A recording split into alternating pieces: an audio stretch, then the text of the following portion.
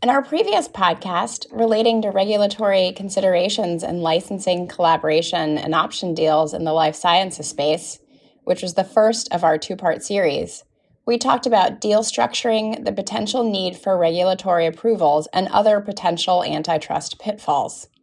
This is the second in that two-part series covering the regulatory landscape in innovation-driven industries. And today, we'll focus on another important issue that frequently comes up in deals in the life sciences and tech sectors. That is, data.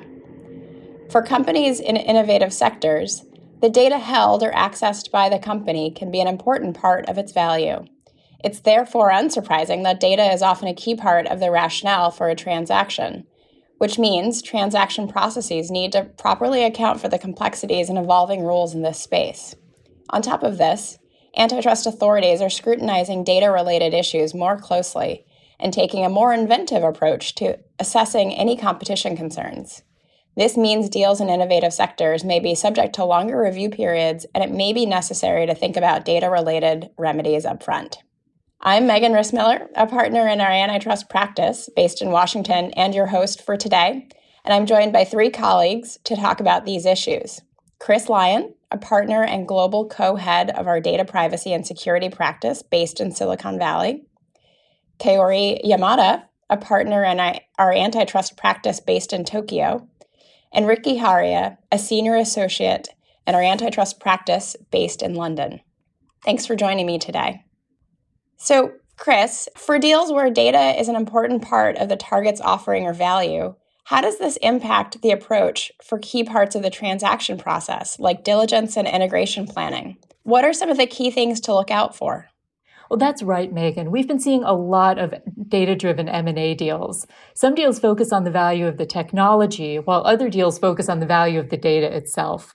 And when your focus is on the data, there are two key areas to consider. First, you want to assess how well the target has complied with legal requirements in collecting and using that data. Even if the target hasn't been subject to any litigation or enforcement actions, the target's practices may come under greater scrutiny from regulators and the media after the deal is made public, especially if the buyer is a well-known industry leader. As a result, it's important to identify early on whether there may be any major gaps or deficiencies, and if so, when and how those might be remedied. Second, you want to consider your plans for the target's data after the deal closes. Even if the target has a treasure trove of data, that doesn't necessarily mean that your company can use the data just because it now owns the target. If your company wants to use the target's data for its own purposes, maybe by marketing to the target's customer list or using the target's user data to train your own AI models, you may encounter obstacles under privacy laws, privacy policies, contract terms, and so forth. For example, privacy laws generally restrict the sharing of personal data with other legal entities, even if that might be a new buyer or affiliated entity. As a result, when you're a buyer, the due diligence process should focus not only on how well the target has complied with privacy laws historically, but also on what steps parties could take before or after closing to try to ensure you can use the data for the purposes for which you're buying it. In some cases, this may involve giving notice and choice to individuals about the proposed sharing and uses of the new data, for example. Sticking with you, Chris, businesses will often operate across multiple countries, sometimes on a global basis. With countries introducing new privacy laws or changing existing privacy laws, what impact has this had? I'd say that one major impact is that privacy and data protection laws are not only expanding around the world, but they're getting stricter, including right here in the U.S. For example, these laws are requiring greater transparency to individuals about the information being collected and used about them, including the right to see specific pieces of information that companies maintain on them. These laws also are placing greater restrictions on data sharing, such as requiring companies to allow individuals to opt out of data sharing in some cases, and even requiring companies to obtain an individual's opt-in consent to data sharing in other cases. We're seeing more and more of these restrictions, including here in the U.S., which historically has been more flexible about data sharing than many other jurisdictions. So this appears to be a trend across many countries.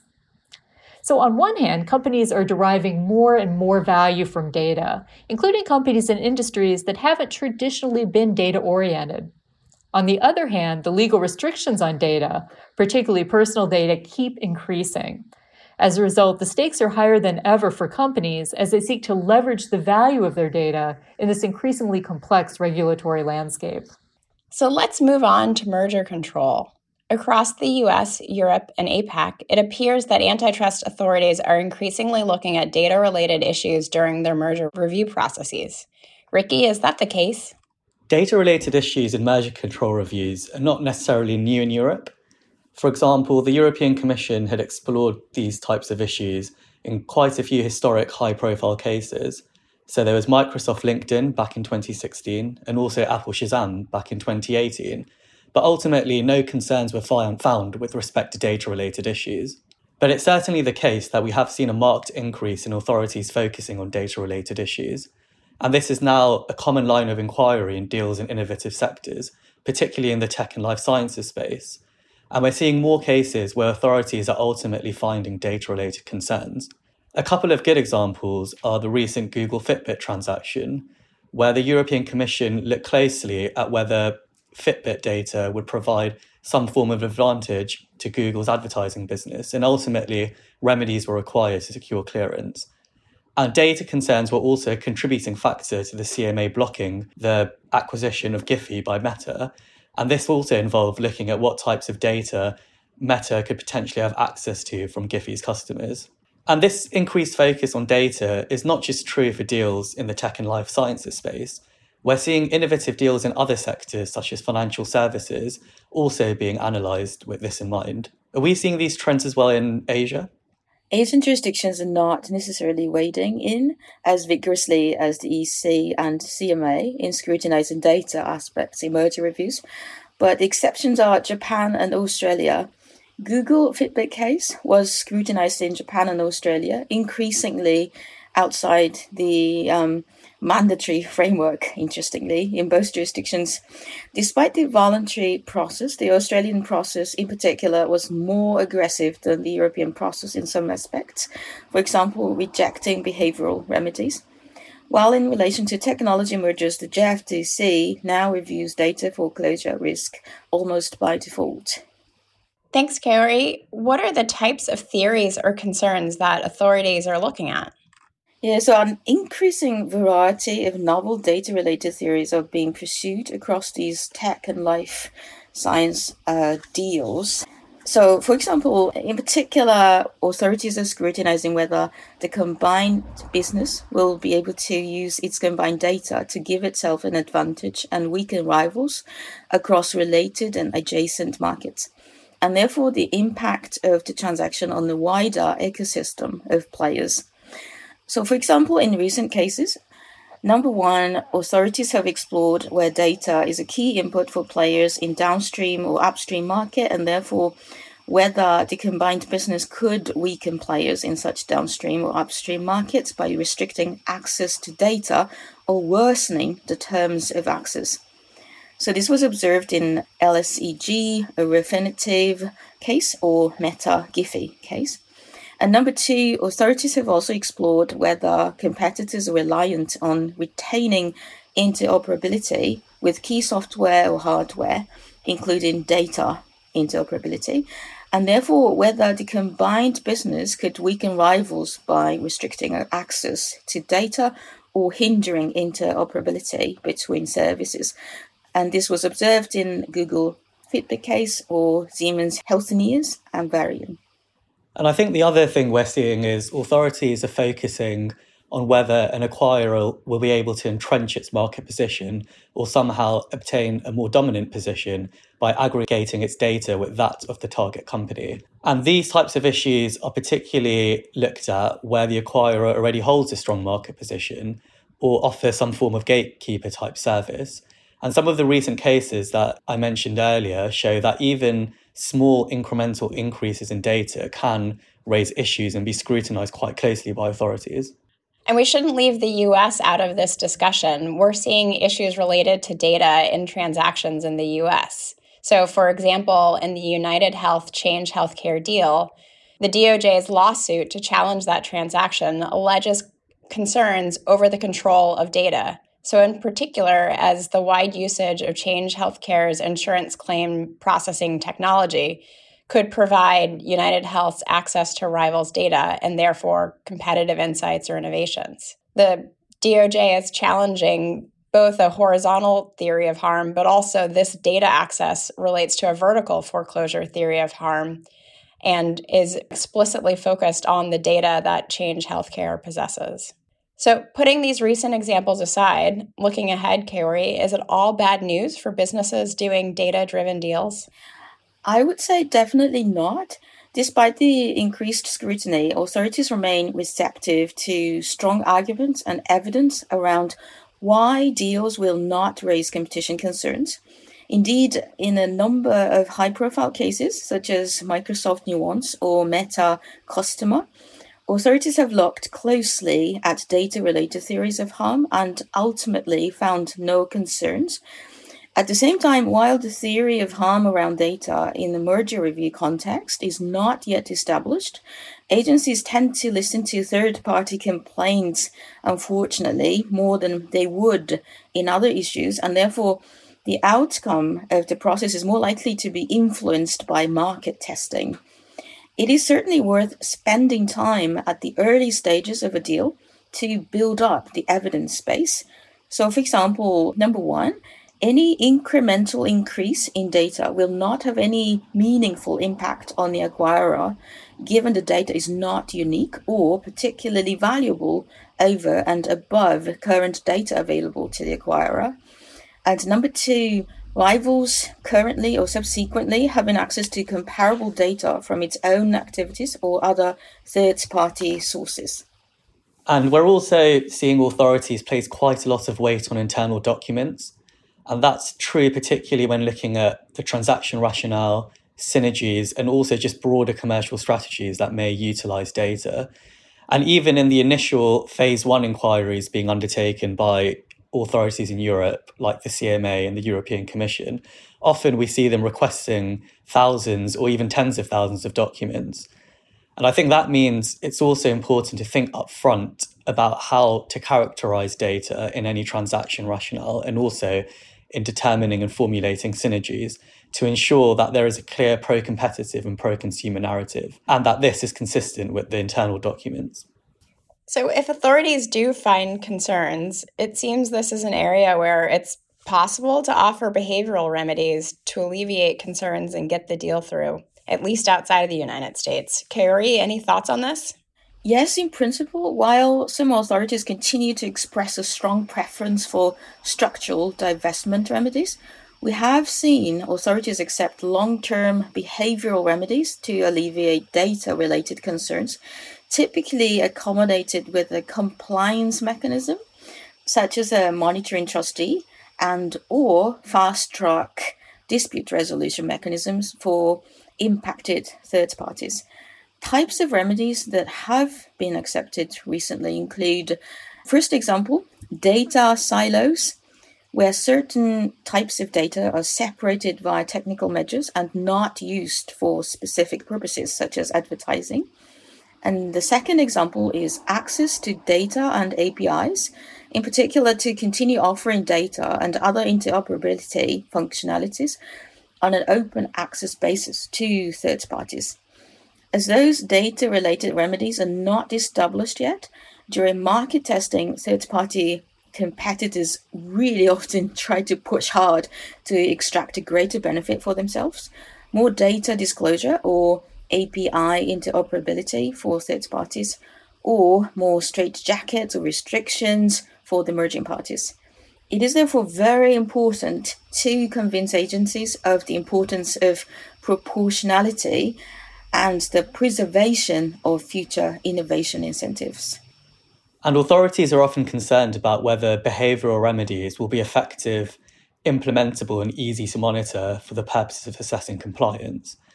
And one thing we've seen is authorities making express statements on this. So the UK, German and Australian authorities recently released a joint statement where they criticised behavioural remedies, noting that they can become quickly outdated, raise significant circumvention risks, and these are types of things which should never be a matter of trust. So as part of an effective remedy strategy, it really is important to put a lot of work into demonstrating that remedies are technically feasible and effective, can be implemented quickly and monitored easily to ensure compliance, but also that they don't themselves raise tensions with other laws, for example, data privacy laws. So back in the US, data-related behavioral remedies have come into recent focus in the United Health Change Healthcare deal, where proposed behavioral remedies such as data firewalls to prevent the transfer of competitively sensitive data have been deemed insufficient to resolve the DOJ's vertical foreclosure concerns. And this theory, of course, is one of the theories that the parties are now litigating in court. This highlights the challenges of proposing convincing behavioral remedies to resolve those data-related concerns. And from a data privacy perspective, when remedies are more restrictive about the use or sharing of data, there's less likely to be a data privacy concern. However, if proposed remedies would involve opening up greater access to user data or other data about individuals, which we're hearing a lot of discussion about, this may be difficult to reconcile with privacy and data protection laws. As we talked about earlier, privacy laws are becoming more and more restrictive of data sharing. It's also worth noting here that privacy laws are expanding the concept of personal data to capture more data that might not have been considered personally identifiable in the past, like IP address, for instance, or online identifiers. And that will make it harder to argue going forward that when we're looking at data associated with the user or device, that it isn't personal data and isn't subject to these growing restrictions on data sharing. As a result, it will be important for a company's antitrust team to work closely with its data and IP teams in assessing any proposed remedies that may involve greater data use or sharing, because these may in fact be in tension, if not conflict, with privacy and data protection laws. So turning to a slightly different topic, another shift we're seeing is greater consideration of looser forms of collaboration that don't amount to outright M&A. This was a central theme in our prior podcast on antitrust issues and licensing, collaboration, and option deals in life sciences. And of course, these types of non-M&A collaborations also include data-related arrangements, such as data sharing and data pooling. Chris, is this something you're seeing in practice? Yes, it definitely is something we're seeing in practice. And there's no one-size-fits-all approach or one single structure to these sorts of arrangements. For example, it might involve joint marketing, where two or more parties send their marketing data to a third-party service provider that will analyze it collectively and use it for targeted joint marketing campaigns. Or we see a lot of data pooling and data sharing arrangements for fraud detection and fraud prevention, where, again, parties will allow their data to be used collectively in order to benefit all of them and arguably the larger ecosystem in detecting fraud. And authorities are also alive to these considerations. In fact, we've seen authorities in Europe encouraging data sharing and pooling initiatives, particularly by smaller players where they think this can have a positive impact on competition, innovation, and possibly levelling the playing field. For example, European Commission Executive Vice President Vestager has highlighted the possible benefits to competition and innovation from enabling greater access and sharing of data. And the CMA has also voiced a similar opinion around what it calls responsible data sharing. And as a result, we've seen certain authorities endorse and take a lead role in monitoring the implementation of data sharing arrangements.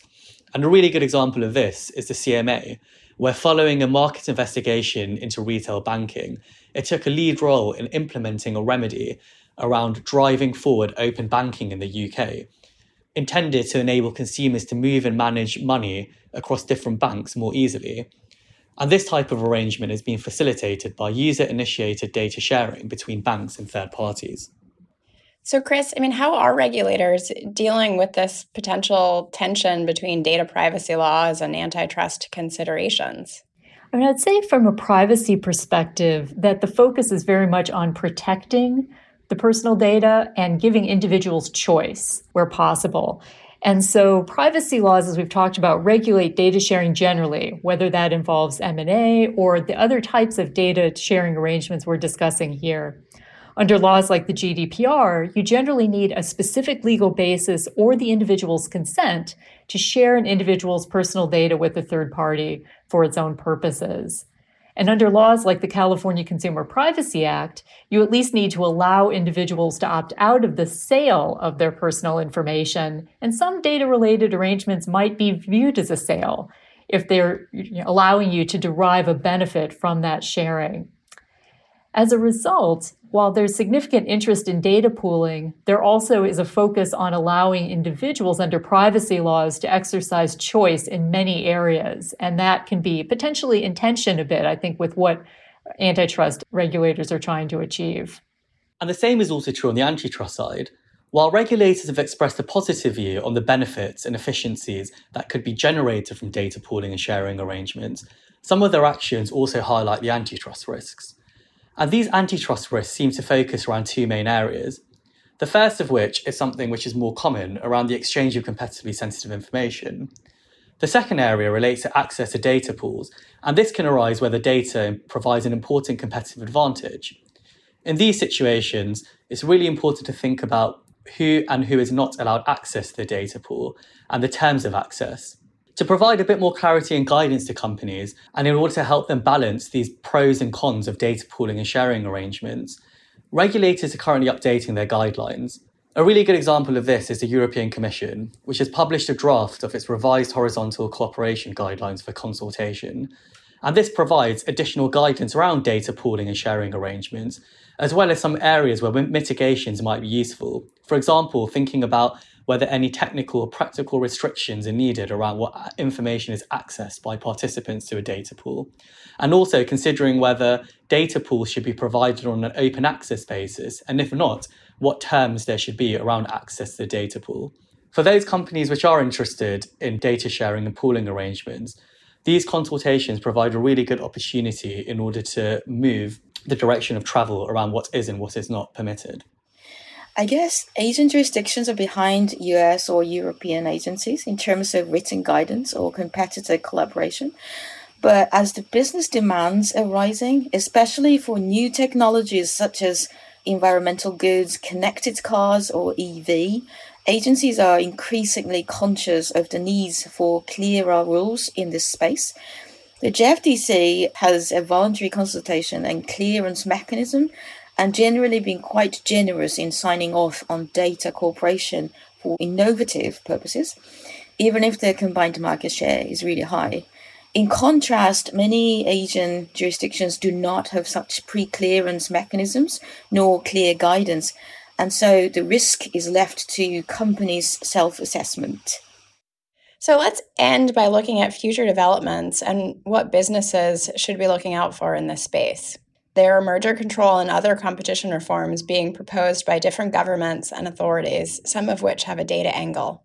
So, for instance, President Biden's executive order on competition encourages the U.S. Federal Trade Commission to establish rules on data collection. And also, there are various bills that have been introduced before the House of Representatives that target the activities of platforms and also seek to establish data portability and interoperability requirements, and in some cases, proposing to give third parties access to certain data that these platforms hold. Do we see these trends emerging elsewhere? Chris? Well, I would say it's going to be interesting to see how privacy laws evolve here, because as we talked about, the privacy laws are getting stricter. And I think we will see over time, not only just tension, but actual conflicts between the goals of these different laws. Because I think in the competition space, there can be a lot of reasons, like you're saying, Megan, to promote sharing. But in the privacy realm, the movement is against that. So I think it'll be interesting to see how regulators try to balance the differing objectives of privacy and antitrust laws. And we're seeing a lot of reform activity in Europe. For example, under the Digital Markets Act in the EU, it's likely that there'll be some form of obligation for companies which are designated as gatekeepers to inform the European Commission of all acquisitions in the digital sector. So if this is implemented, these reforms will mean many more deals involving data being notifiable and scrutinised in Europe. And it's also worth thinking about some of the reforms which aren't necessarily specific to M&A and merger control thresholds. So, for example, there are various regulatory proposals, both in, for example, the EU Digital Markets Act, but also more broadly, such as with the EU Data Act, that will impact how companies can combine data across their different services and also the extent to which companies are required to provide access to their data to users and to third parties, and how to balance that against some of the considerations which Chris mentioned on the privacy side. These reforms are particularly important to take into account during due diligence processes because they may ultimately impact the value that can be derived from the target's data. I suppose, like in Europe, there's an ongoing debate in Asia jurisdiction too on whether existing competition laws are sufficient to regulate data-related issues, or a new legislation is needed, which is dedicated to the digital industry. The Korean agency seems braver than others in utilizing the existing competition law regime to tackle data and digital issues, whereas in contrast, the Japanese JFTC seems to be hesitant to enforce existing rules fully on data-related cases. As a result, it appears that the policy direction is heading towards new legislation aligned with European DMA and DSA. From a totally different angle, the Chinese government is now trying to take control of Chinese platform through a series of new data-related legislation, which allow strong intervention on private companies. How these new Chinese rules will be implemented will remain to be seen. Well, it seems like there's so much moving in this space. I just want to thank you all so much, Kaori, Chris, and Rikki, for joining me today for this discussion. And we'll certainly continue to watch as everything develops.